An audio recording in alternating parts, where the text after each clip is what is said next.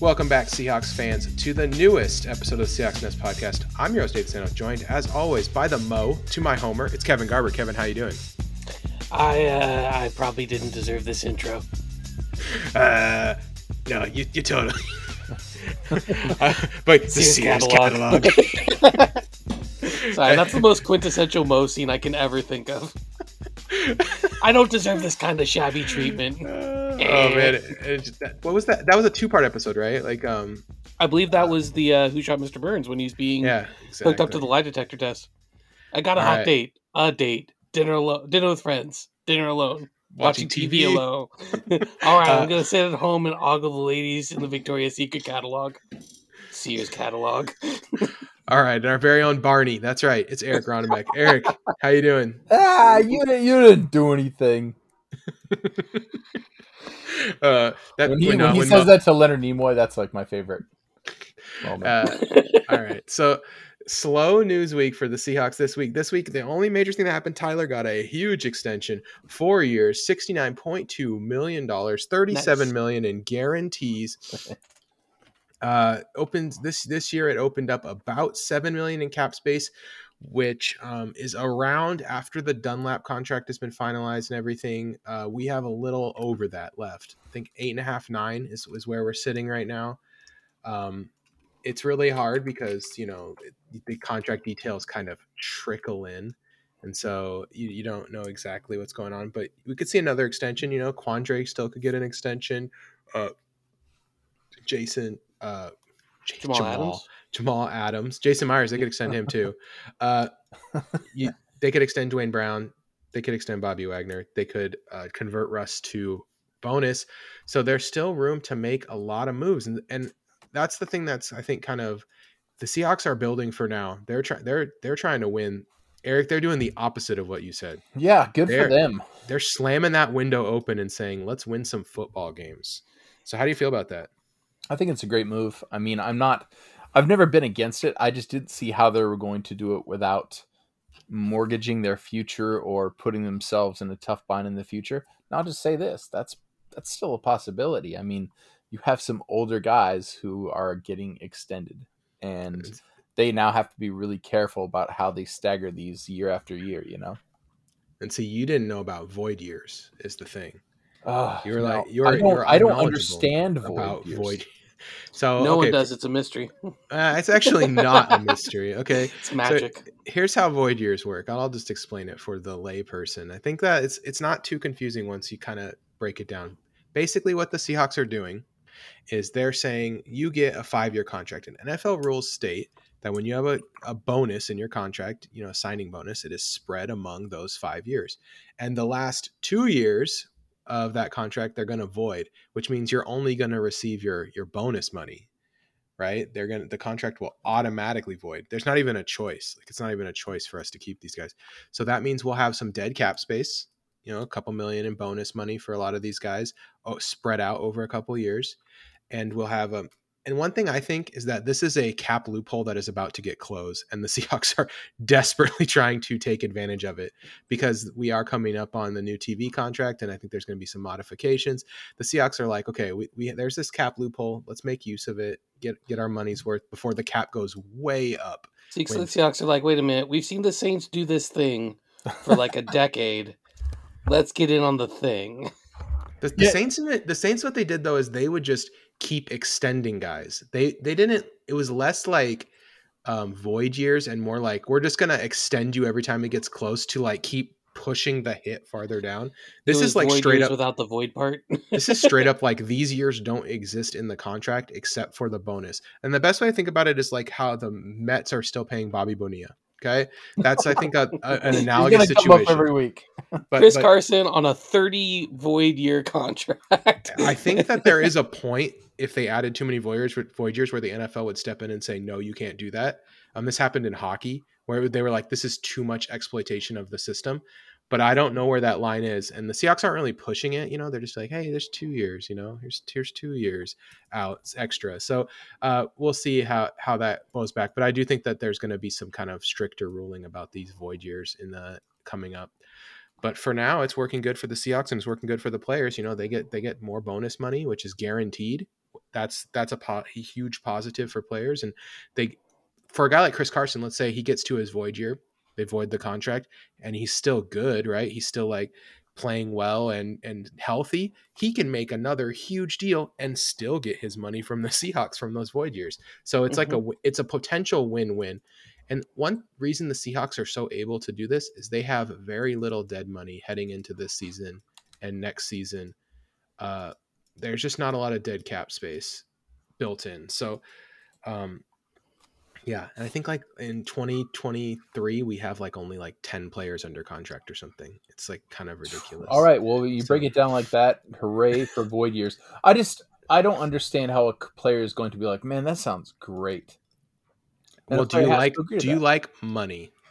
Everyone loves money. That's the whole reason I do this show. If they tell you we're going to give you more guarantees, and then but you just have to, you're going to get them in these later contract years, and you're going to have the opportunity to still sign contracts if you play good. Like that's, I think, the thing that people are underrating here is that like Chris Carson. Well, that's why the NFLPA has been okay with it. If he plays out of his mind, he gets to 2022. They void his contract for the last year. He's already getting $1.5 million for 2023, and he can just go sign a new contract and add that $1.5 million to whatever he gets. That's a great deal for Chris. It's a great deal for the Seahawks. I think it's a total win-win. But yeah, it's exciting. It's exciting that we still have room to make moves. Is there anybody you have your eye on? Let's say we already talked about Sherman last week, other than Richard Sherman, because I think that's like the obvious one, right? Is that Richard Sherman is left. Is there anybody you have your eye on, Kevin, that you would love to see come back to the CLC or come to the Seattle Seahawks? Honestly, there's some types of players I'm looking at. I've been shying away from looking at individual players for a few reasons. Number one, it's been really hard to keep track of exactly who signed. And I'm tired of saying, like, this guy looks pretty. Oh, he signed. Well, this guy looks pretty. Oh, he signed too. Mm-hmm. So, what I could see is, like, I don't know, like a Bashad Breeland type corner who helps provide a floor at that position group, or a Casey Hayward type, like somebody. Casey Hayward is still available. Yeah, Casey Hayward is still available. Darqueze Dennard, Steven Nelson, Casey Hayward, Brian Poole, Richard Sherman. Obviously, there's several cornerbacks left. I like the edges that are left. Jadeveon Clowney, Melvin Ingram, Olivier Vernon, Justin Houston, Aldon Smith. There's some good quality edges left that I don't know. Like, I'm not saying that our current edge crop is even bad. Like, it seems like we've got a nice group of edges, but adding Jadeveon Clowney or Melvin Ingram or Justin Houston isn't going to make the group worse. Right? I would love to see one of those guys come in a rotation. A lot of people are saying that Melvin Ingram is probably in worse shape than we think he is, or at least I think he is. Like he's injured? Well, possibly injured or just not much left in the tank. Like, it's the injuries have taken their toll on him. I don't know if that's true, and I don't know how you guys feel about that, because that was a name that we circled early. I circled early. It was like, this could be a guy. Melvin Ingram went in and visited with the Chiefs, and then he left without a deal. And then they ended up getting Jaron Reed, and I think that door is completely closed now. So, yeah, I don't know. There doesn't seem to be a lot of Melvin Ingram buzz out there. And you're right. Maybe it's because he's kind of washed. I also think just a lot of the older edges are not getting a lot of love. I'm wondering if, maybe they're waiting until after the draft. Yeah, after the draft, so that they can fill the spot if they didn't get a guy they want, or if the guy's more developmental, or after comp picks stop being a thing. Because maybe they'll be good with Melvin Ingram, but they don't want to they don't want it to factor that in their comp pick equation. Yeah, Geno Atkins, Jarrell Casey. I think the Seahawks are waiting for comp pick because they really want to make sure they get a compensatory pick for Shaquille Griffin. Yeah, on a big contract, that could be a third, which we need draft capital. It's probably a fourth, but it could be a third. But either way, I mean, they really want to try to recoup some of that draft capital, so they kind of have to wait until after the draft, which is why, like, they just can't do anything else. But there's good players left, and of course, KJ Wright could come back. That would be quite excellent as well. All right, that's kind of our thoughts. But I would say, yeah, we're 3 weeks away from them making another move. What's the deadline for it counting for compensatory? Do you know? Not off the top of my head. Yeah, let me Google that really quick. It's last year it was April 29th, so I'm guessing it's probably really close to that this year. maybe April 30th. Which puts it a week after the Oh, draft. April April 29th? 27th is the date. Okay. Tuesday, April 27th. Okay. So, yep. All right. So this week we're gonna do our offensive draft preview. That means that it's gonna be edgy and rude. Oh, And we're talking about edges next week. no, it's offensive, Kevin. Oh, edgy. Oh, Yeah. It's so it's and like your defense, which is offensive. And you yeah, guys are going to have a lot of great ideas, and then you're going to knock me in the process. Offensive all the way. Can't wait. yeah. Prepare to get offended. This is a terrible bit, and I don't want to apologize for it, but I probably should. Anyway, let's go ahead and get into it. We're going to start with running backs. So what me and Kevin's plan here is the Seahawks don't have a lot of draft picks. I don't know if you've noticed. They have 3: a second rounder, a fourth rounder, and is it a sixth? Sixth, Yep, we're Kevin? all evens. 2, 4, 6. And so we've been doing some mock drafts uh, on the old Various simulators. simulators. I think that yeah, the simulators is pretty fun. It's kind of addictive to you just start doing them and then you're just like, oh, this is what happened. This is what happened. It's kind of fun. And then you're like, Um, oh, what happened to the last 2 hours? yeah. So, but basically, the Seahawks are probably going to have to trade down. But what Kevin and I have done is there's not a big chance that the Seahawks are going to end up with a day one pick. The biggest chance of that was some kind of Tyler Lockett trade to a team towards the end of the first round that is wide receiver needy, like the Ravens or the Packers. That did not happen, and so now we're at a point where we're going to be drafting in the second round at best, right? Yep. And more likely drafting kind of third round and on because it's gonna be tough. They don't want to leave the draft with one pick. With 3 picks, with 3 guys. That's going to be a little too light, I think, for the And Seahawks. only a single day 2 pick without a lot of stabs. Like, if you have like a 3 and a couple of 4s, then you might feel like you can walk away with a couple of guys you can produce right away. But if you have 1 3, 1 4, and 1 6, then or 1 2, Yeah. 1 4, 2 a 4 and a 6, you're saying like, okay, maybe we get one guy, like what you So just said.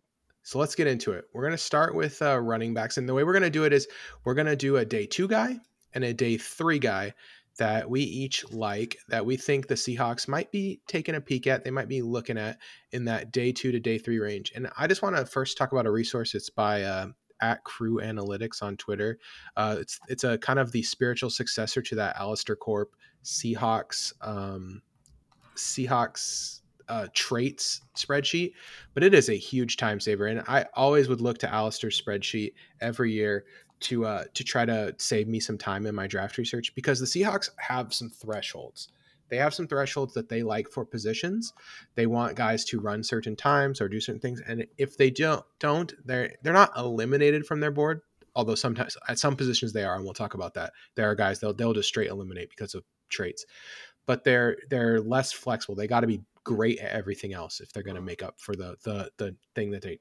Um, 2 positions that seem to have loosened up: centers with short arms. That used to be a thing the Seahawks didn't like. It seems like this year they're loosened up. They would. Jim Nagy said that hand size is more important than arm length, and he's an ex Seahawks scout. So I'm guessing that might be something in a cornerback. DJ Reed obviously was awesome last year, and I do think that um, it might stop us from just being like arm length only and maybe think more about the mentality and kind of physicality of the position as opposed to strict height arm length. But this is the offensive podcast, so cornerback probably won't come up. So we got pro day numbers, which they were more strict about this year in terms of timing. So they're less BS than normal. You can tell because the running backs didn't all run 4.4s at their pro Yeah. day. The general consensus seems to be like, if you feel shaky about the pro day, then in your head just kind of slot them one notch back. So if they ran like a 4.41, in your head you're like, okay, they're about a 4.45. Yeah, but now that I think these look about right to me, to be honest with you. Like Yeah, these I would pro day agree numbers, based on play speed. they did a better job this year. I feel like they took the NFL seriously when they said like we need more legitimate measurements And than what you honestly, usually I do. think we also are seeing some dudes who clearly have not been able to do the normal prep you do for your pro days. Because I'm seeing some testing numbers that seem off to me based on their playability. So that's interesting Yeah. too. Mm-hmm. Yeah. So let's go ahead and get into it. We're going to start with Pete Carroll's favorite position, the one that makes him stay up at night in the good way. That's running back. Oh yeah, Pete loves running backs. So we're gonna go ahead and start with running backs. Kevin, who's your day two guy that you think the Seahawks could be targeting at running back? Okay, I know you have a draft crush, so I'm going to leave that one for you because I Yay! know where your heart lies. And I found a guy that I really like, and that's Khalil Herbert out of Virginia Tech. So he's about 5'9", 210. That puts him about Thomas Rawls sized. He ran a 4.46 40. He's got a lot of the athletic traits we're normally looking for. His broad was a little bit shorter, but I think everything else was pretty much in line. The big thing is when you look at him as a running back, he has a really compact build. Like think like that kind of muscle hamster build. Mhm. He's really tough to tackle. He is one of those guys where he doesn't have an amazing top speed, but he has the ability to cut at his top gear, which is like A, excellent for the type of run scheme that we're doing, but B, having those like shifty hips and always moving feet. He's the kind of guy who's going to do like a lot of 10 to 20 yard runs, but isn't going to get you like a 50-yard score, which I think is great for our system. Yeah. All right. Uh, I picked Javonte Williams. Mhm. Obviously, I think that if he's available at 58, this is a player that the Seahawks would might feel it's worth just sticking in that spot for. That's how good he is.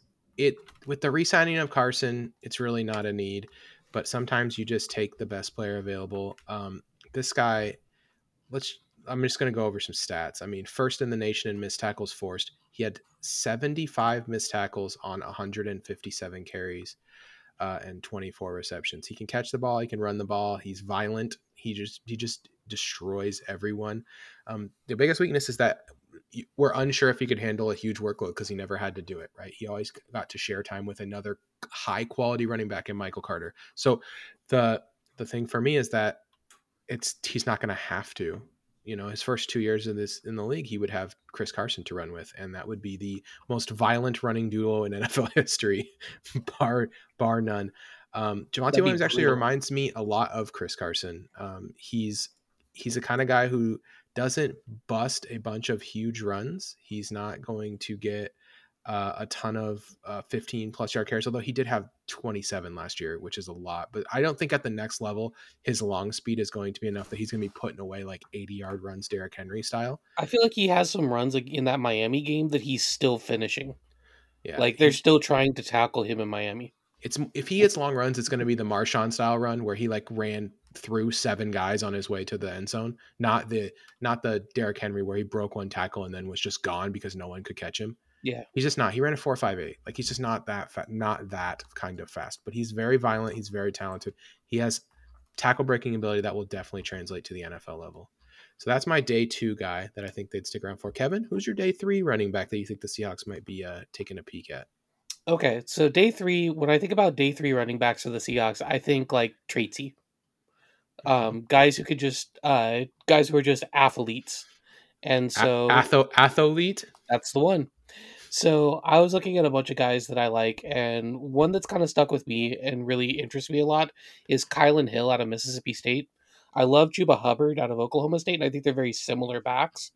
What intrigues me about Kylan Hill, though, is he had a really weird college situation. They switched to the air raid. He got in some trouble in college, and so he didn't get a ton of work. And Like he got in classroom trouble? Is that what you meant by yeah, that? Okay. I just wanted to um, clarify that. and so and also like I think he ended up kind of in the coach's doghouse a little bit every now and then. Though I mean, when your coach is Mike Leach, like you know, you know, and so what he does have is he's fast, he's really quick and bursty, he's really explosive. He showed that he can catch the ball. He's really dangerous once he has the ball in his hands, as far as like extended runs into the secondary or yards after the catch.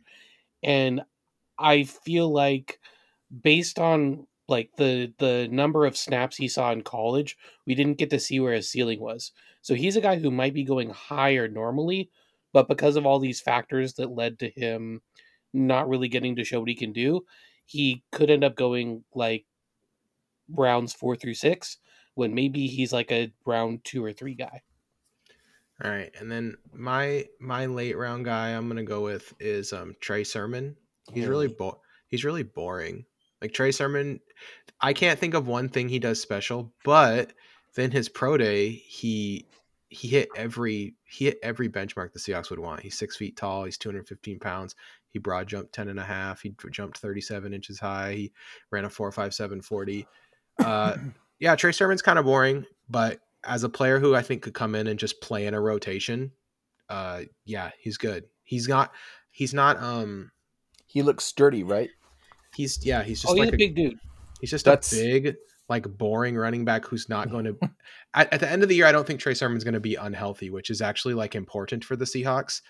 So like that's kind of what I would want him for, is like, hey, at least at the end of the season, Trey Sermon will be standing and we'll have a usable, like, boring guy who can run in zone. He runs really well in zone rushing, by the way. His PFF grade in zone was 88.9 compared to his gap runs were 69. So like he's way better in the like the zone scheme that we're going to be kind of running, this power zone. Yeah, my only issue with him is I think his vision kind of sucks. He just misses holes. He's not a creative runner. Like you said, he's boring.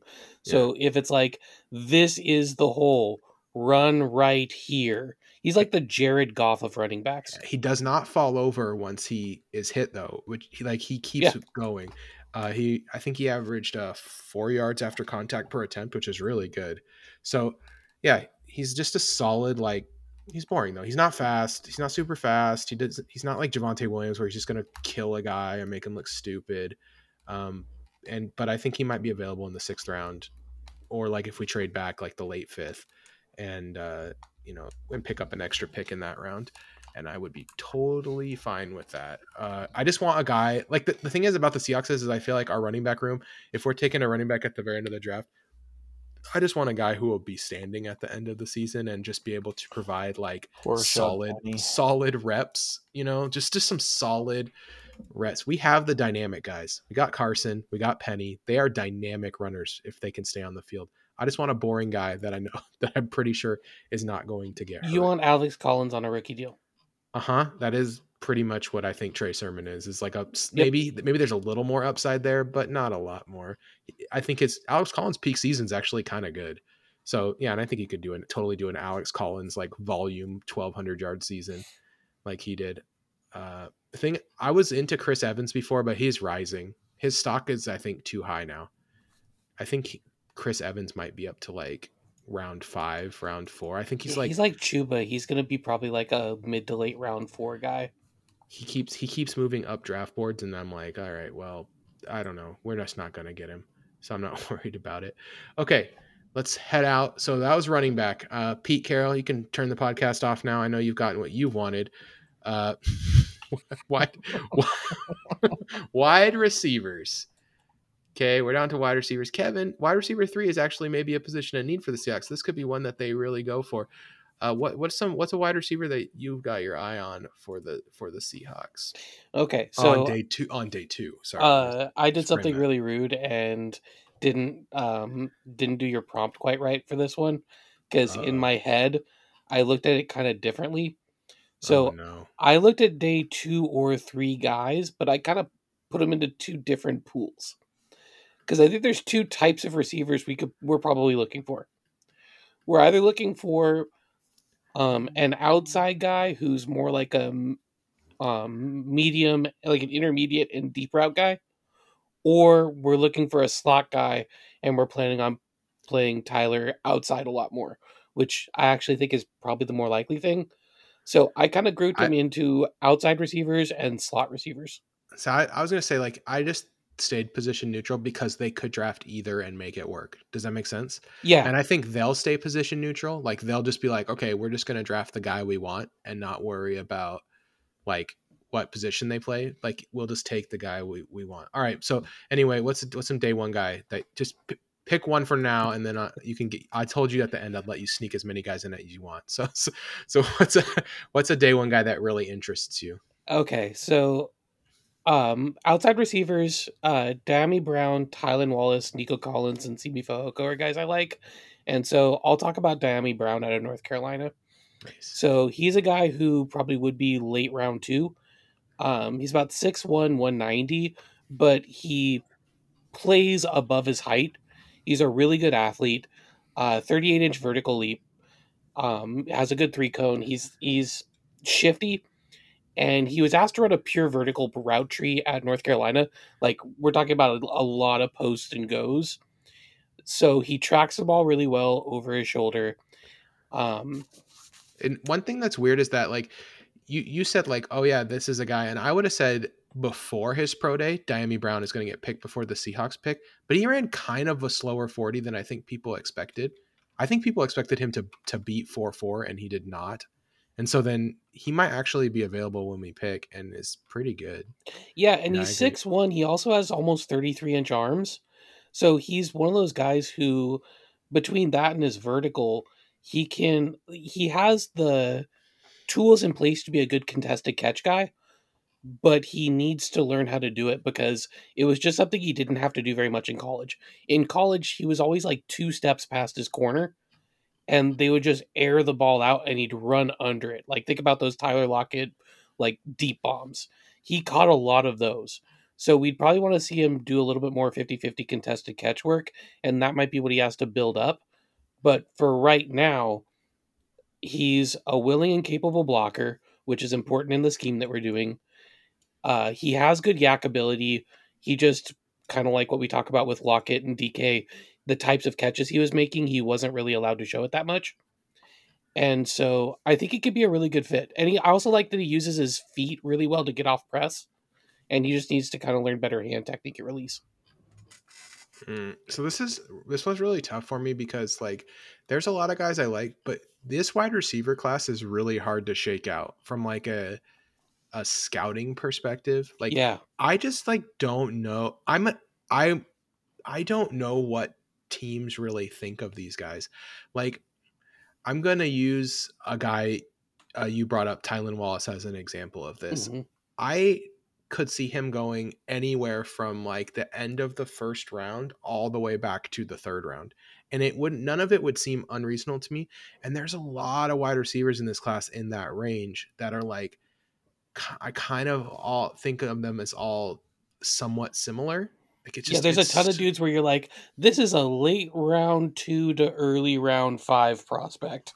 Yeah, which is just dumb. It's kind of a tough group to really shake out, and so I've really had a problems like with the round thing. Like when I was thinking about the that's why I prompt cheated and did it the way I did. That's why when I was thinking about the prompt for this specific position, I was like, this is tough. Like, do I pick a guy that I think could fall, or do I pick a guy that I know will be there? And so I'm gonna go ahead and go with a guy that I think could fall. Elijah Moore is small. He's really good. He played at Mississippi. He ran a 4.35, which maybe will put him slightly out of range. But what I like about him is that DK Metcalf retweets, like, basically everything about him. And so then it gets me real fired up for him. But he's just a really solid all around kind of slot prospect, and he was able to create the 7th most deep yards of any wide receiver in the nation last year. He was 9th with 11 deep catches last year, tied for 9th. From the slot, he's able to get vertical and stretch the defense, and I think that is really, really something that will help the Seahawks offense. The thing about Elijah Moore is he's a pure slot guy. He played 38 snaps versus press all of 2020. And the reason I think he might fall is because of his height. He's really pretty short. He's 5'9". And overall pretty small. He's like 175. Same with like Rondale Moore, but Rondale Moore's physical tools are so crazy that I just think there's no effing way that he gets out of the first. He jumped 5 inches higher than Elijah Moore, and or 6.5 inches higher and 5 inches farther in the broad. Like, that's crazy. So yeah, Elijah Moore's kind of like a I don't know, like a Cole Beasley type, where he's tough, he plays inside, he's small, but he can make a lot happen. And I would really love to see him find his way onto the Seattle Seahawks. Oh, and one thing too, like about Elijah Moore, he gets destroyed sometimes and does not drop the ball. Yep. Just gets murdered. So there you go. There's a player underneath play I really like. If he falls, I could see the Seahawks sticking around 58 to pick an Elijah Moore. All right, Kevin, what's a day 3 prospect at wide receiver? You left out my favorite Elijah Moore fact. Oh, what is it? He also got penalized in the Egg Bowl, the Mississippi game, for after scoring a touchdown, crawling over the goalpost and pretending to pee on it like a dog. Yeah. So I thought Eric needed to know that so he knew who his favorite wide receiver prospect was. I was going to say, this is honestly, Kevin does find these little things for me. He explains he explains some college stats so I'll understand them, and then he gives me these great tidbits. Thank you. A couple years ago, I gave you Dancing Bear. Just, we talked last year about how Cam Curl got in trouble for hitting on the opposing team's cheerleaders. Yes. So this guy that I'm going to bring up, who I think works in that slot role, but I think is he's going to be a lot later, and he's a guy that I would hope might fall into late round 4, round 5 for us. Is Amari Rodgers out of Clemson? Amari Rodgers is a guy I could see falling for a really stupid NFL reason, and that is because he's 5'10", 212, and literally just looks like a running back. And so there'll be NFL coaches who are like, well, that guy looks like a running back. I don't know what to do with him, which is a really dumb reason for someone to fall and totally an NFL reason why someone might fall. He's going to start off as like a pure slot and return guy. He's going to be really good on like underneath routes, jet sweeps, screens. That's going to be some immediate value. And that's something that our new style of offense is going to utilize a lot. But he's probably going to be a pretty pure slot guy to begin with. But he's got a really like stout build. And I think pairing him up with Tyler Lockett, Tyler's a guy who could show him how to play a little better on the outside. Because I think he has the athleticism and the skills in place to be able to play outside. It's something he wasn't really called on to do a lot. He did it a little bit more in 2020 because of wide receiver injuries and stuff, but it's not really been his big role. So he could come in, he could be a slot guy, he can block because he's really stout, so he can block for a wide receiver really well. He provides some athletic upside, and he's like a playmaker with the ball in his hands. And he's a guy I think could develop as an outside guy. Okay. It's so hard. This is like, I hate this point. Let's go with a day 3 UDFA guy that no one's talking about. A guy that hit every physical marker that the Seahawks look for in an outside wide receiver, Kevin. He is 6'5". He's 219 pounds. We did an 11-foot 1-inch broad jump, a 40.5-inch vertical leap. He ran a 4.43 40. He's a 4.31 short shuttle, 6.5 cone. It's Jacob Harris from Central Florida. The problem with Kevin? Tell everyone. Do you know the problem with Jacob Harris from Central Florida? The problem with Jacob Harris from Central Florida? Yeah. Is this the old guy, or is this guy who just never played football? So Simi Fajoko's the old guy. He went on the LDS mission. Yeah, he just hasn't played that much. Okay, yeah, Jacob Harris is the guy who's played like almost no snaps. 30 receptions for 539 yards and 8 touchdowns. Like that's it. Like he just he had one 100-yard game in college. Like he just didn't play a lot. And so the question becomes, but that's why he's a day 3 prospect. His physical tools are out of control though. And I think it'd be cool to try to develop someone like that. So yeah, that's my guy. There you go. All right, let's go to tight end. Ugh. There's a good tight end in this draft, but we're not going to get to pick him. There's actually a couple good ones that will be way gone by the time we pick. I think there's one great one and one guy who would be considered first round worthy if Kyle Pitts didn't exist. Yeah, Freiermuth is good, but I think by the time we're drafting, if we traded back in the 3rd or if he managed to fall to the 4th, I think Tommy Tremble out of Notre Dame is a great like H-back flex tight end. His athletic profile is really similar to Gerald Everett, except he's on a rookie deal, and I think he's a better blocker out the gates than Everett was. He's really physical. He can dominate DBs and linebackers. Excuse me, and even occupy an edge pretty well. He could play inline, split out, or in the backfield. He has experience with all of those. He was just kind of overshadowed by some big time guys, so his productivity doesn't really match. But I think he's a really good move tight end, and he'd be a really good fit for our system. All right. I'm gonna go with Hunter Long from Boston College. Mm-hmm. As my day 2 guy.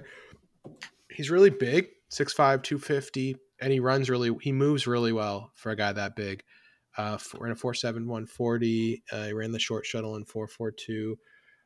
He's kind of right now he's kind of just a guy, but he produced in college, and he can do all the stuff. Like you're not gonna throw something at this guy and he's just gonna totally not be able to do it. He's his athleticism is not like an A plus, but he did test better than I think most people expected. Do So you want the maybe kiss of death? yeah, give it to me. You know who you reminded me of a lot, and a guy that I actually really like when we picked him? Who? Nick Vanette. I actually think the Nick Vanette thing was weird. It was weird that he never did more, I right? agree. I thought he was a good pick when we did it, and Hunter Long reminds me of it. He's like a good traditional tight end. Yeah, just like a normal guy. You like that? You like that? He's just a normal. This is the second time I've done this to someone. Sorry, Trey Sermon. Sorry, Hunter Long. You're just normal. Eric, this is your Mark Bruner tight end. Of all people, just a guy. All right. Yeah. What was the guy's last name? France, that used to play tight end for Seattle. Yeah. All right, Kevin. What do you got? What do you got for your like? Do you have another tight end that you liked? I will say that this tight end class is exceptionally thin. Does not feel super great. Like, I think there's a poo poo platter deluxe worth of interesting UDFAs that I really hope, but probably think we're going to spend a 7th on. You know who I like to watch block? Briley Moore. I don't Yep. know how good he is as a tight end, but he's a real good blocker. Like Briley Moore gets after it in the run game and just like destroys dudes. That's pretty cool. But like he offers even less in the passing game than like Hunter Long does. Yeah. And Hunter Long already is kind of just like a really boring pass catcher. I don't say Hunter Long is ineffective, but like just I don't know what he even is in the pros. Like, how about like Nick Eubanks, who you look at his athletic profile and you're like, wow, that guy seems pretty good, and then you look at his production and he didn't do anything. But he looks like a tight end, but he's also gonna be like 25. So one thing I noticed when I watched his tape was that Nick Eubanks is really slow, like in and out of his breaks, and like his routes and stuff. And then he ran like a terrible short shuttle and 3-cone, which kind of like confirmed my worst kind of expectations for him. Right. Like I was just like, oh, that's too bad. That's actually, what about John Bates out of Boise State? Sure. Kind of similar to Hunter Long, where he's not gonna do it, but I actually think Bates can move. Bates just kind of real quick. I don't think Eubanks 3-cone was terrible though, but his short shuttle was, yes. Yeah, his 3-cone was just 7.32 is not great. At Seahawks look for 7.1, right? In their tight ends, so it's like it's not like awesome. It just Bates beat 7.1 in the 3-cone. He got 6.85, dude. John Bates is moving. But I have 7.03 from PFF. I'm looking, which is a very different one. Yeah, maybe he ran twice, or I don't know. On mine, yeah, the difference between 7.03 and 7.32 is good 3-cone, terrible 3-cone. Yeah, so that's what I have in this one. I don't know who's right. Is it at Crew Analytics or is it Pro Football Focus? I'm actually going to bet on Crew Analytics on that one because, to be honest, I don't trust. Hey, PFF watches every 3-cone. They watch each cone. But I think Bates could all 3 of them have their own guy. Bates could be like a totally like a like our guy that we have now.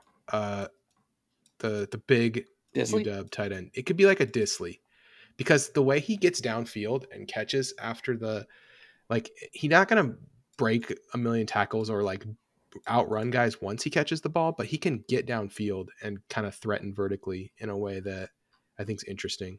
All right. Yeah, I think Long is kind of like Disley too, in that way where he could catch an underneath pass, and if somebody's like not guarding him very closely, he'll just turn straight upfield and run past dudes. Honestly, we spent way too much time talking about a very medium tight end class. What do you think of Brevin Jordan, by the way? That's someone who like could fall to us or could be available in the 3rd round and that people seem to love.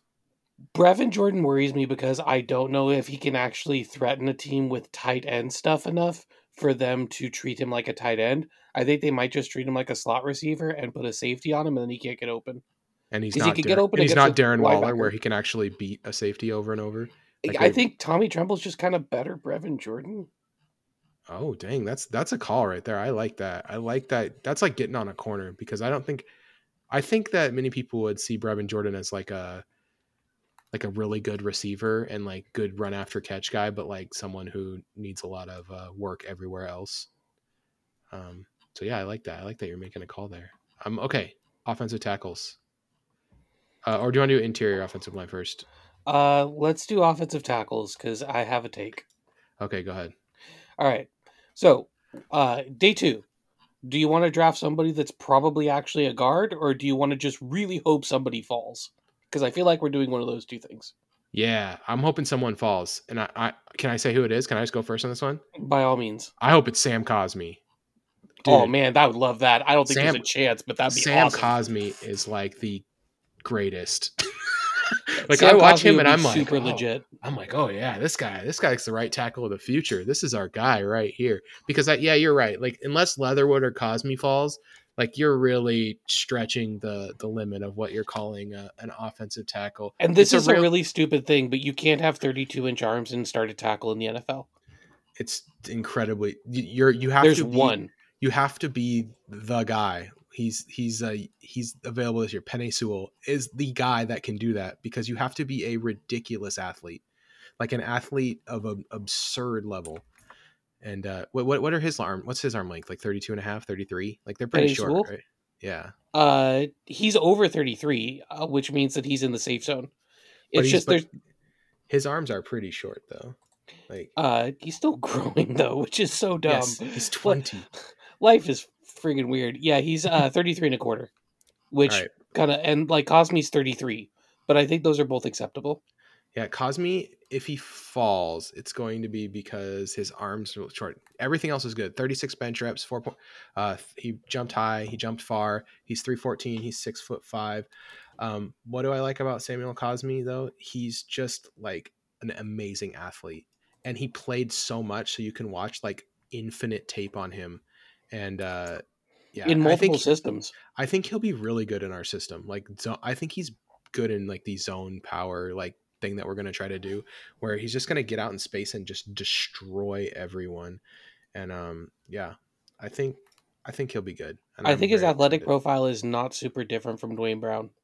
Yeah, I tend to agree. And so yeah, Sam Cosmi is the guy I want to fall to us at the end of round 2. A guy I think that we would be worthy of sticking in our spot for.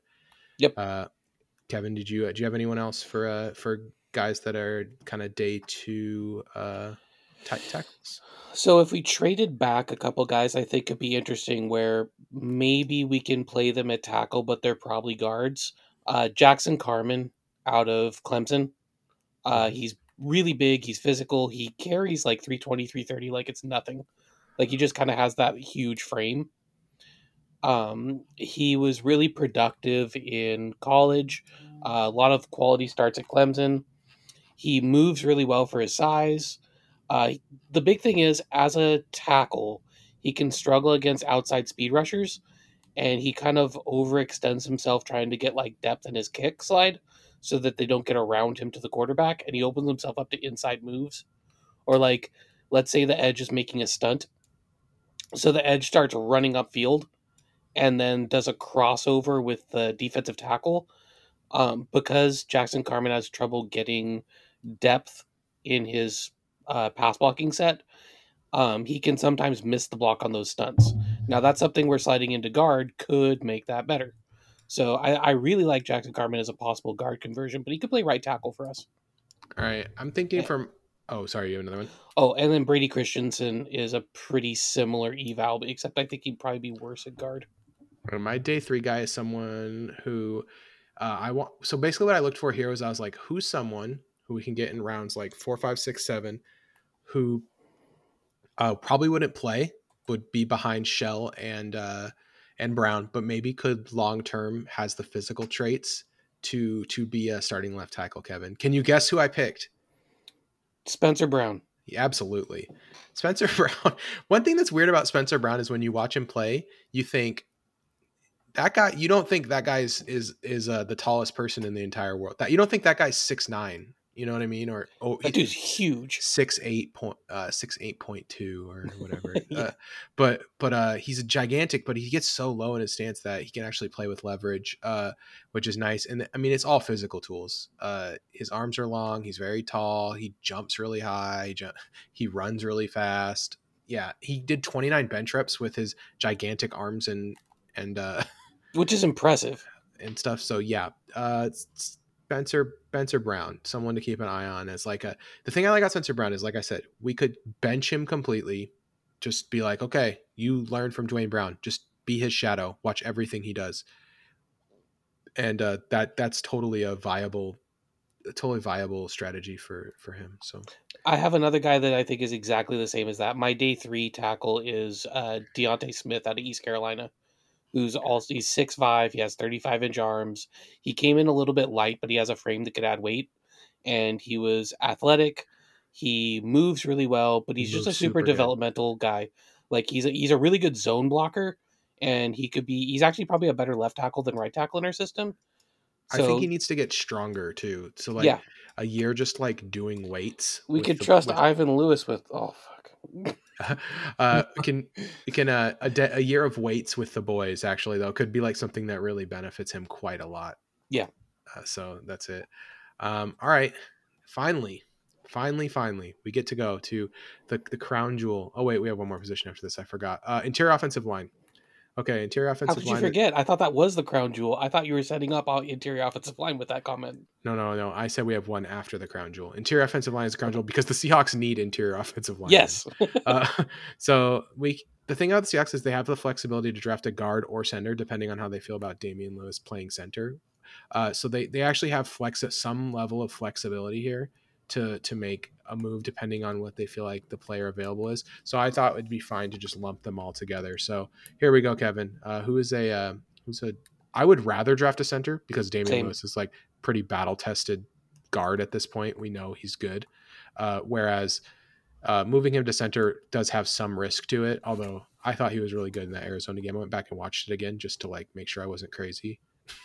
And I thought he was completely fine. So I think that either way, like I said, they'll be fine here. But Kevin, who's your day 2 interior offensive lineman? Okay, so 2 guards I'll mention are Trey Smith and Ben Cleveland. I would love to get in round 3 because they're gigantic.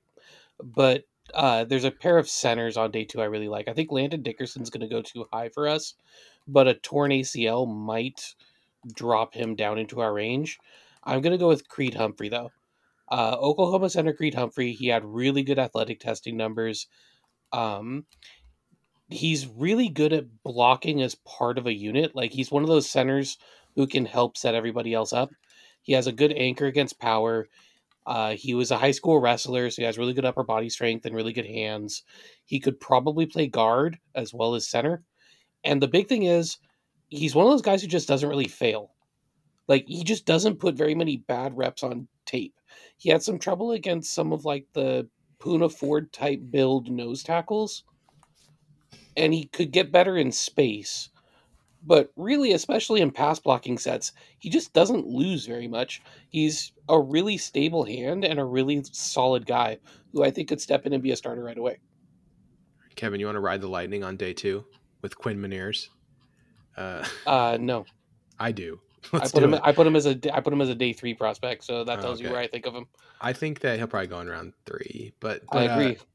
But he is an exciting prospect because of the athleticism. And one thing that's tough for him is that he was nothing. No one had him in mind at all. And then the Senior Bowl, he crushed it. And it honestly played really good in that game and went head to head with some quality nose tackles. And I think got people excited. And I do think that there's something to just like, hey, this guy, he never really had a shot to show what he could do. And he finally got his shot and was able to take it. Also, he's just a great meme worthy player, would fit right in with Nick Bellore.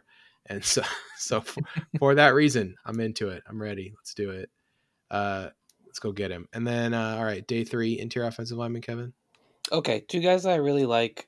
David Moore out of Grambling would be a guard center conversion, but this is a guy who If the Pokemon Voltorb was an interior offensive lineman, it would be David Moore. Can I just say that? Mm-hmm. So he's large. He might be more barrel chested than Damian Lewis, Mm-hmm. but he's only 6'1", and he has 34-inch arms. So kind of he's like Poona Ford's build, only he plays offensive line. So I think that's pretty cool.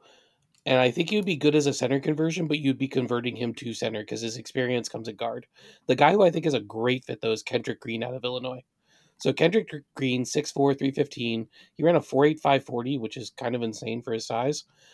He's really good size, moves really well. His athletic profile is ideal for zone blocking at center or guard. He just needs a lot of work with his technique. Like he catches instead of punching with his hands. He gets his hands to the outside so the defender gets to his chest. He has a really good anchor. He moves to the second level really well, but then he'll miss blocks there. So I think he just needs coached up. He was at Illinois, and Illinois like couldn't afford great coaches. I'm gonna go with Drew Dahlman. I think he just needs to gain weight because Yeah, I like the Austin Blythe comp on him.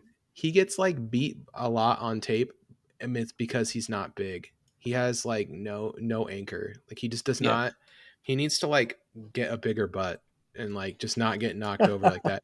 But like he really moves in zone schemes and is really good in the running scheme that we would run. And so I think And he Drew looks like the Dahlman. kind of guy who could gain weight. Like he's not like a He did 33 bench reps. He's That's not a like lot. Joey Hunt. Like Joey Hunt was never going to get bigger. He just didn't have the frame to get bigger. I agree with you. I think Drew Dahlman could get bigger. Yeah, he just needs to gain weight. He's 6'3". He's not small. You just need butts implants. Yeah. He just needs to do some squats. Somewhere Israel Donajay is confused by what you're saying. Okay, so let's go with quarterbacks now. So like very quickly, I do think that the Seahawks should draft like if a Kellen Mond is available in the 4th round or something like that. Yes, you draft him. But otherwise it's UDFA City. You might take a look at like Ian Book. Who I think is like kind of interesting as a UDFA career backup style prospect. Yeah, or Sam Ellinger is kind of the same player as Ian Book. I like Ian Book better, but yeah, you're right. There's not like a huge difference. Who else? Don't pick Felipe Franks, or even as a UDFA. Agree. Davis Mills is a guy where if he drops like the 4th or 5th, yep, I could totally could see be interesting. Pick Davis Mills in a mid round pick, and just the thing about those guys is people might be like, oh, why would you spend a 4th rounder on Kellen Mond? Because 2 years from now, if Kellen Mond makes noise in a preseason game, we can trade him for a 2nd round pick. And now we turned our 4th round pick into a 2nd round pick, or even a 1st round pick. If he makes enough noise, if Russ misses a game and he throws for 300 yards, all of a sudden you got Jimmy G style situation, right? Creeping up. Real quickly, the top quarterbacks in the draft. I do want to get this because I think it's important, and it does affect down some corners. And it does affect the Seahawks because the Seahawks are going to play against the 49ers, who are drafting one of these guys several times. So okay, Trevor Lawrence, start there. My thing about Trevor Lawrence is he makes every throw. He's so good at making every throw. Like I cannot express to you guys. The thing about Trevor Lawrence is he has put 3 seasons on tape, which a lot of these guys have not. And so everyone gets to go into these 3 seasons of tape where he played since he was a freshman and played a lot and played really high level competition. And they just try to like pick nits, oh, Trevor Lawrence can't do this or can't do that. Or, oh, look at this one bad throw he made. Trevor Lawrence is really good. I think if you built a quarterback in a lab, you might just build something very close to Trevor Lawrence. So yeah, Trevor Lawrence, good. That's my take. It's not a particularly hot take. I'm sorry, even though I know people probably expected me to bag on him because he's too tall, but that I just can't. He's just too good. He's so accurate. He's so good, and plus he's fast and more athletic than you think. Like you forget that he's a legitimate athlete because it just seems like he shouldn't be. Because if he was like just a straight up drop back passer, he would still probably be the number 1 pick. But then it's like, oh yeah, he also, runs legit 40, and you can watch him literally running away from an elite Ohio State defense in a NCAA playoff game. All right, Zach Wilson. Is that your number 2? I mean, he's the number 2. He's going to get picked number 2, so he might as well. Okay. Go in the order of the NFL. I like Zach Wilson. I came around on him quite a bit because the only college game I watched from him last year was Coastal Carolina, and he played like trash in that game. And so I thought, this guy is trash.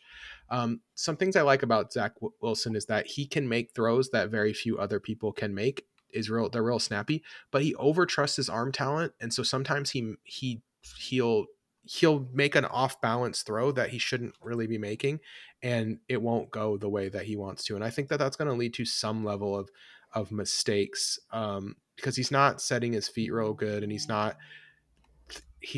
can make that throw, but not everyone should make those throws. Does that make sense? Yeah. Like, just because you can do something doesn't mean you should do it a lot, and he does it a lot, and maybe more than he should. But yeah, and the other thing is that like he hasn't played a bunch of really good teams. Like, I think that, yeah, he played like last year. He did not play. They did not play like Boise a bunch State, of Coastal great. Carolina, and UCF are probably the 3 best teams he played. Yeah, and there's games like that UTSA game where I was like, he did not play that good in this game, and that's not like super high level talent. But it doesn't matter. I mean, there's a lot of potential there, and yeah, I think he's good. He's really good. So yeah, Zach Wilson deserves to be in the top 10. I would probably, if I was ranking them, I would put Fields ahead of him, but I don't think there's a huge gap there. I think that it's kind of a wash. So yeah, Zach Wilson. There you go, number 2. Kevin, what do you think?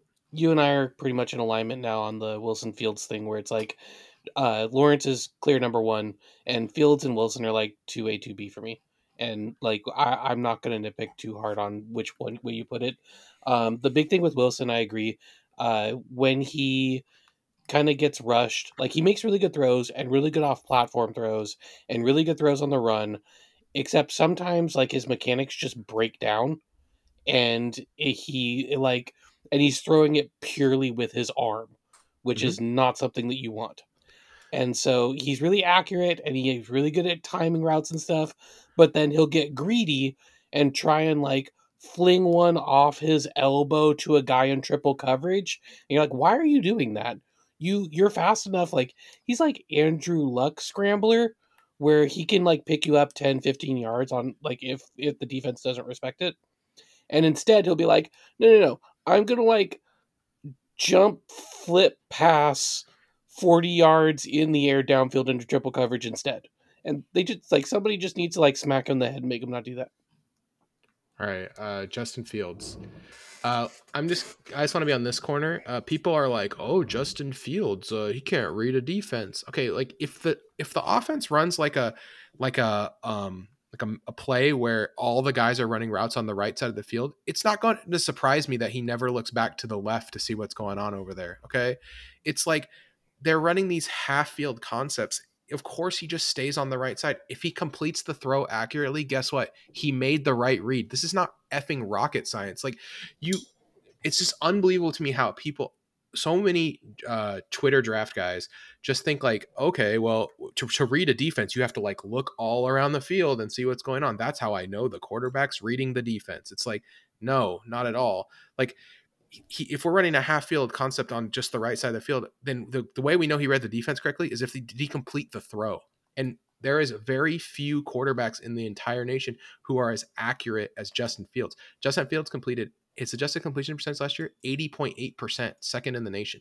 This guy is incredible. And I think my biggest gripe with this whole draft process is how Justin Fields has been getting knocked down, because it doesn't make any sense to me.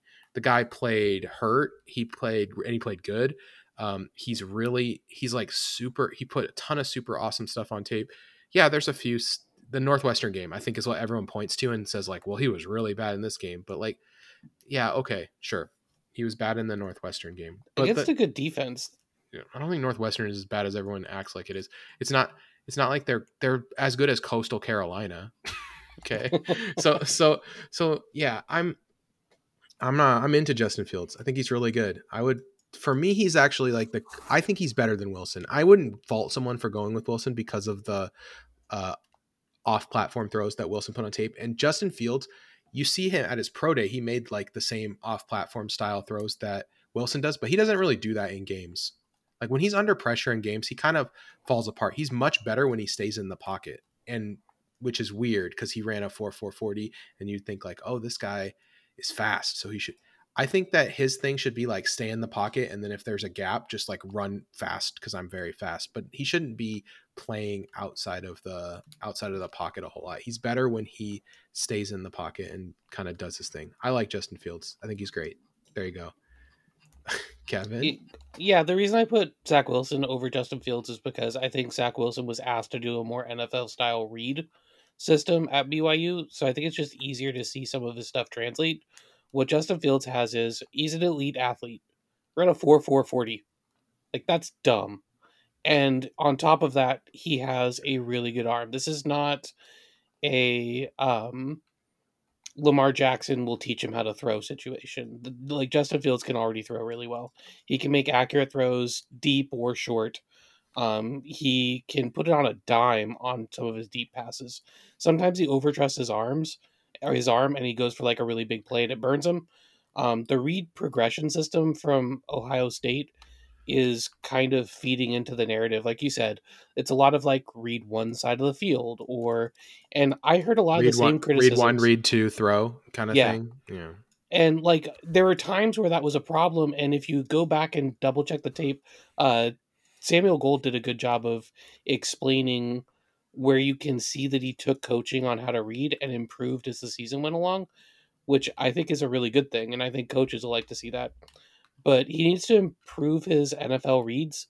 He needs to improve his pocket awareness, but that's also just called being a college quarterback. So I put him a little bit below Wilson because I think he's a little less safe.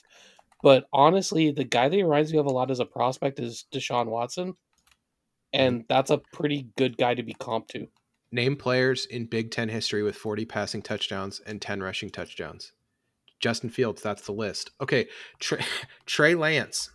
Trey Lance. Here's the thing about Trey Lance. Okay, physical tools are amazing, but it reminds me a lot of Josh Allen because there's a lot of mystery here. He only attempted 288 passes in his full season, and were they good passes? Yeah, 67% completion percentage, 28 touchdowns versus 0 interceptions. But something Trey Lance does that you can clearly see on tape is he knows that he doesn't have to throw if he doesn't want to because he'll just run away from all of these subpar athletes that he's playing with, and that's fine. That's you know what you got. And but I think it does remind me of Allen, where I think this time, I think before in my process I would have said, okay, this guy's got a huge arm, but he's not super accurate, and he's hesitant, and I don't like it. Whereas now I'm like, okay, well, he can run over people, so who cares? Like he'll always have that in his back pocket to get like 6 yards on every play, like Josh Allen does, as long as he can take the beating. So that's kind of where I'm at, Trey Lance. I think some team will trade up with Atlanta and take him at 4. That's my prediction. Is that some team is going to be like, yeah, we want Trey Lance, and we'll come up to 4 to get him. So, and it might be Carolina, because Carolina, I have a feeling, yeah, they traded for Darnold, but that might be like a 1-year thing. Like, hey, let's see what we got with Darnold. And Trey Lance is the perfect guy to be like, no, you're not going to play right away. We're going to sit you down. And then Darnold just sucks for 8 games. They go 1-7. They lock up that top draft pick for the next year. And then they can throw Trey Lance out there at the end of the season to kind of get him acclimated after 8 games of watching Sam Darnold fail. That's kind of right. They did kind of trade a lot for Sam Darnold to not give him a real chance, though. I agree. That's the only problem with that.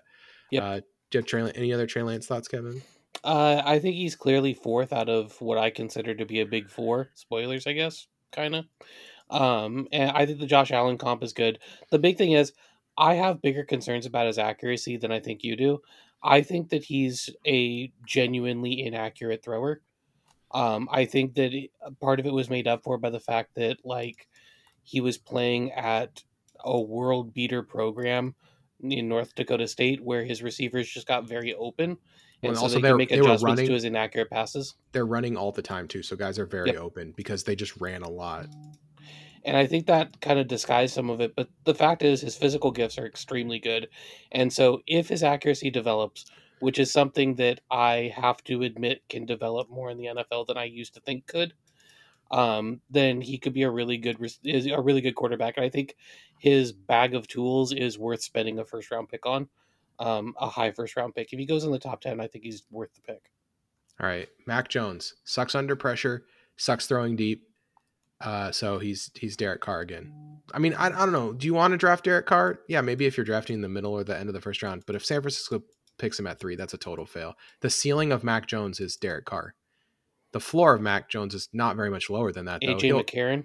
No, I think he'll be a usable NFL quarterback in some way. He'll just who's a guy who like played a little, wasn't too bad. Teddy Bridgewater. There you go. Teddy Bridgewater is probably the floor. Like it's not great, but I don't know. It's just He throws off his back foot. He's terrible off script. He's so bad under pressure. I cannot stress this enough. Although San Francisco has a great offensive line. If you can give him time to throw. The other thing is that he's inaccurate on deep throws. They really, and I think he's much less accurate than Derek. Like he would have to develop as a deep passer to be as good as Derek Carr. Derek Carr just doesn't pass deep. It's not that he can't. The thing about Mac Jones too is that I just would not understand trading up for him, because you traded 3 first-round picks to go from Jimmy Garoppolo to other Jimmy Garoppolo. Like there's not a big difference between these two players to me. So I have a question. How would you feel? Because I feel like it's a little bit rich, but I would understand why. What about Denver picking up at 9 if they choose not to move anywhere and they just draft Mac Jones? I still think that's like 10 picks higher than I want, but I get it.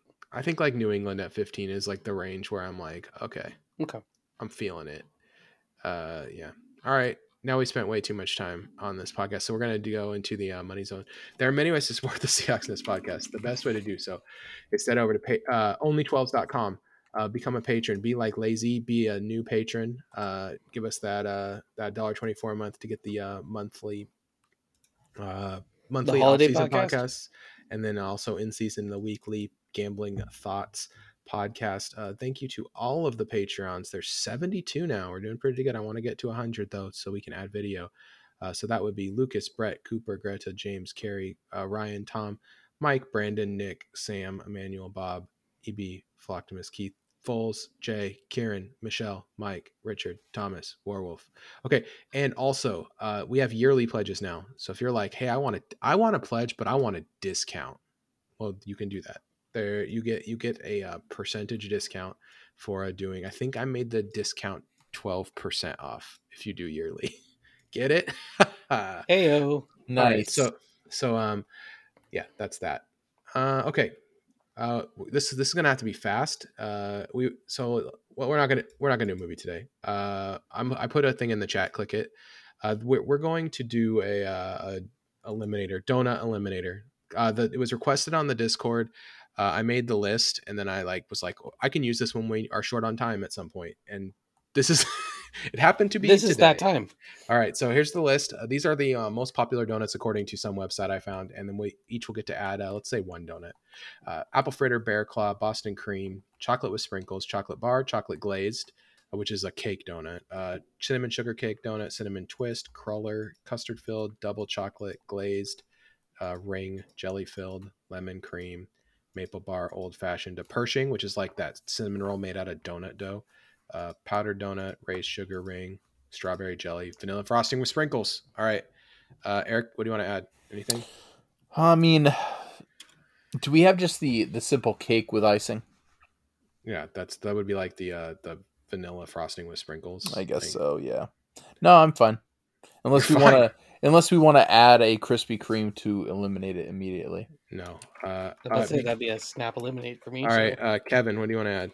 I actually don't feel like I need to add one to it either. I feel like it's a pretty good list. Okay, I'm going to add a couple. I'm going to add cronut, like the croissant style donut, because I think they're really good, and I think they're kind of fun to think about. I'm going to add the bacon maple bar because I want to hear our thoughts on it, and I think it's like a popular style of donut that kind of gets thrown around. But there is one I need to add, one from my heart, one that I love, and that is the buttermilk bar. This list was incomplete without it, and now it is complete. All right, do you guys know the buttermilk bar? You've talked about it before, but I don't think I've ever had it. I'm not familiar with it naming wise. What makes something a buttermilk bar? Okay, so a buttermilk bar is a donut, but like when it's fried, and then there's like this middle part that is like a little bit, I would say gooey. So it's doughy in the middle? Yeah, but like it's hard to describe. I'm gonna show you a picture of it, and maybe you guys will have seen it before. So here's a picture in the chat. So this is the kind of thing I'm thinking of. You know what? That didn't work. That thing I sent you did not work. Here, try this one. Try the next one. Did that work? That one worked. Okay, so go. this is okay. this is yeah, these are buttermilk bars and they're like so good. All right, if you never had one, you should try one. Okay. Let's go ahead and let's start eliminating. Kevin, go ahead. Okay, I am going to eliminate the powdered donut. Nice. Just gonna take shots right off the bat. Yep. It any donut that requires me to drink something other than coffee is straight up out for me. Did you know that the world record for powdered donuts requires you to not drink any liquid while you're going for it? So you just die? Is that the plan? Like, because I don't know. That sounds like what a way to go. I saw that episode of Robin Big where they tried to get world records and they tried to get the world record for eating powdered donuts, and that was one of the rules was they could not drink any liquid. Oh dear. And Big did get the record for powdered donuts, by the way. Eric, what's your elimination? Well, let's go back right on next on the list. Raised sugar ring. Yeah, that raised donut with the sugar ring. It's fine. That's there's just so many better options on It's here. last out in a work function. I don't like that lemon cream powdered donut, so I'm gonna go ahead and dump Good that call. Right now. It's like a powdered donut that is better than the powdered donut, which I would have eliminated first if Kevin didn't get to it. Mm-hmm. So, but adding lemon to a powdered donut, it's still in its heart is a powdered donut, and I just can't take that. So I will not allow it. All right, Kevin, you're back up. I'm gonna eliminate the chocolate glazed. The chocolate cake donut with the glaze on it. Yeah, I'll enjoy it, but yeah, it's not like a. I like it less than the standard cake donut. So, and I know that's going to be eliminated soon. All right, yeah. I mean, not by me. I actually am a cake donut lover, so I'll probably hold on to as many of those as I can for as long as I can. Eric, what are you thinking? You know, I like staying in proximity to Kevin's donut choices. So chocolate bar is out. Oh, chocolate bar, yeah. I chocolate bar is totally overrated. Yeah. There's not. It's. I don't understand. I like it when it has something in it, you know, like if it's like an eclair style thing sure, or something. Yeah, but yeah, like it's just the maple bar, but like, not good. It's like the maple bar without the maple. I'm gonna eliminate bacon maple bar. Good because call. it's worse than regular maple bar. Fact. And I want to make sure that we are all on that same page. It is the hot topic of donuts. You know what's better than a maple bacon bar? A bacon maple bar. Having a piece of bacon that's cooked by someone who cooks bacon, and then having a maple bar. Yeah, it's like too much. It's like too. It's trendy, like the cheeseburger in between two donuts. Like you don't need that in your life. Right, stop, Kevin. Hit it. All right. This is gonna get a little bit dicey. I'm eliminating, and it feels a little early, but I have to. The cronut. The cronut. Yeah. Tasty, I really like croissants, but I want my croissants to be croissants and my donuts to be donuts. Sometimes cronuts too. It's a weird thing where when you get a really good one, it's really good. But like if it's off at all, it's terrible. Yep. It's like not almost inedibly bad. How'd you burn the inside of this? Yeah, Eric. Let's go with cinnamon twist. It's very good, but it's the plain tiger donut, tail. But it's like the yeast donut, so I'm getting it out. It's also the directly worse Pershing. Let's be honest. Yeah, Pershings are so good. Plus Pershings sometimes come with like maple or chocolate on top of them and stuff. That's just dank. All right, let's go with we got two different custard filled donuts, and I'm gonna eliminate the one I think's worse because Boston cream is the GOAT. Bye custard filled. See you later. Custard filled is solid, but it's not Boston cream, so it's worse. Kevin, I would have gladly kept the two of those in as long as possible, but I'm okay with this. I'm down to two that I'd be really tempted to eliminate, and right now I'm gonna go double chocolate. Oh wow, I love double chocolate, but I think double chocolate's pretty good, but like, I just don't need like if you have chocolate on your donut and you didn't then fill it with Boston cream, then what are we wasting our time with? Okay, so I'm gonna make a clarification here, Eric, for you. The jelly filled is a glazed donut that has jelly in it, and the strawberry jelly is that powdered one that has jelly in it.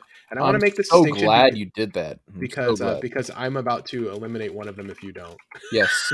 Oh well, since you did that, I'm going to go ahead and take out the jelly filled. Oh, that was the opposite of what I was going to do. Oh, I'm unhappy with this decision making. I like the powdered with, we talk about it being dry, but you get that strawberry jam and something about it being strawberry, it just makes it happen. Interesting. I appreciate that, even though you're wrong. Yeah, I would go the other way with that one, but you know what? That's the point of the eliminator. It was payback for the powdered donut first because I do love the powdered donut. Bye, glazed donut. You're cool, but not this cool. You should have been gone a long time ago, Kevin. Probably, but now I'll just happily eliminate the powdered jelly donut like it should have been 2 picks ago. Kevin's like, I got to eliminate powdered donuts twice. It seemed Payback like a to win for payback. me. Kevin loves jelly donuts, but the powder is just such a betrayal. It is. Totally defeats the purpose. Eric. Here's something that's been on the list way too long. The Cruller. Oh, yes. I love crullers. They're fine. They're fine. They don't need to be here that long. Crullers I like because I just like they're so interesting texturally comparative to other donuts. There's just something about it. It's like all right, we get cheese donuts. I do like that both Sprinkles donuts have survived this long, but I think this is the point where one of them needs to go. So I'm going to eliminate Cinnamon Sugar Cake Donut because I don't know how it's here either. I like that donut, but like I like kind of better than the Sprinkle donuts. Boring. I love Sprinkles because they provide like this weird textural thing that most donuts don't have that I find. So do Cinnamon Sugar though, because you get the granules. Mm-hmm, but it just makes my mouth dry. That's fair. All right. All right. Go. I feel like there's 2 here that are a little bit redundant, and one of them has a place in my heart, and the other one doesn't. I apologize, Nathan, but I am going to eliminate the buttermilk.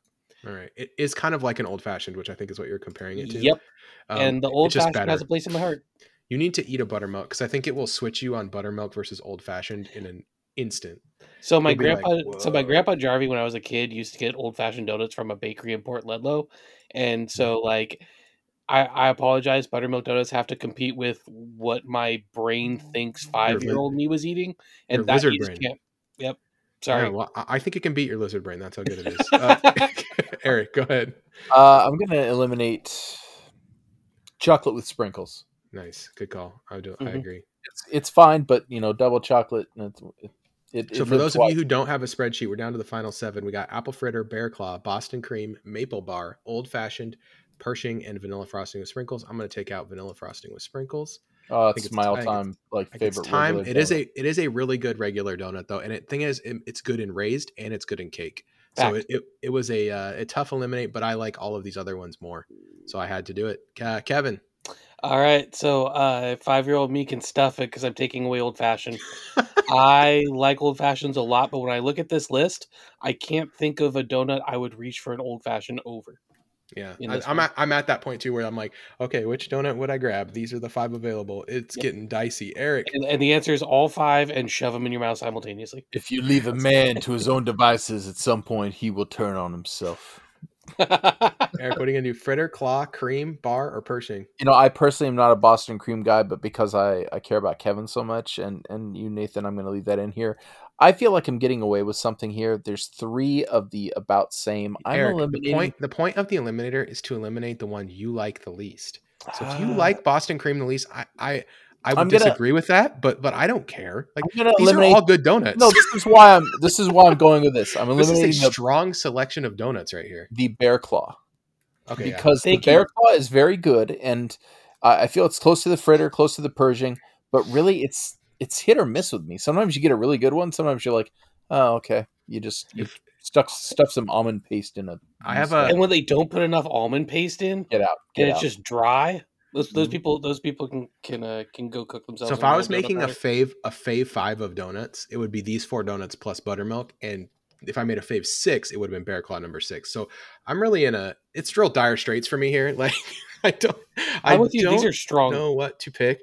I'm gonna just talk a little bit about each donut, what I like about them. I'm gonna compliment all of the donuts. Give them a little give them a little love. Apple fritter. I like that. Sometimes apple fritters are really crispy, and I just think that that's cool. And apples are delicious. We did a whole apple episode of we're on Apple Corner over here, except for Red Delicious. Boston cream. I mean, that cream inside is so good, and then it's a raised chocolate ring, which is a pretty solid donut anyway, and that cream's really good. Maple bar, the classic. It's just a classic. Like it reminds me of eating donuts. And then Pershing is cinnamon roll, but taken to the next level, right? And it comes in many forms. You can get it with different stuff on top of it. For me, I can't eliminate apple fritter or Pershing, so I gotta pick between Boston cream and maple bar.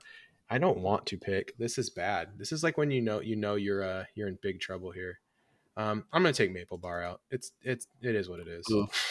Okay, Kevin. What are you taking? So if you didn't eliminate maple bar, that was my pick. Good. Because I really like maple bars, but like again, I'm reaching over a maple bar to grab one of the other three. These are good. These are good donuts. They are. There's no losers here. It's all winners from this point forward. So what I'm stuck with is I'm looking at apple fritters and Pershings, and I think what it comes down to is I get my cinnamon hit with that apple pie filling on an apple fritter. I feel like Pershings have a really high floor, but apple fritters have a really high ceiling. I'm eliminating the Pershing here. And also, you're eliminating, you're picking the winner basically, because Eric is slam dunking Boston cream into the ocean, unless he tricked us last time, right, Eric? No, there are no tricks. Boston cream pie. You are perfectly fine, and everyone loves you but me. I like you very much, but all right. So the fritter, and I would say fritter of any variety, but blueberry fritter, apple fritter, Blueberry whatever. fritters are the goat. Yeah, whatever kind of fritter you want. Fritter is the official donut of the Seahawks Nest podcast. For Eric, for Kevin, we will see you guys next week. Go Hawks. Send us fritters.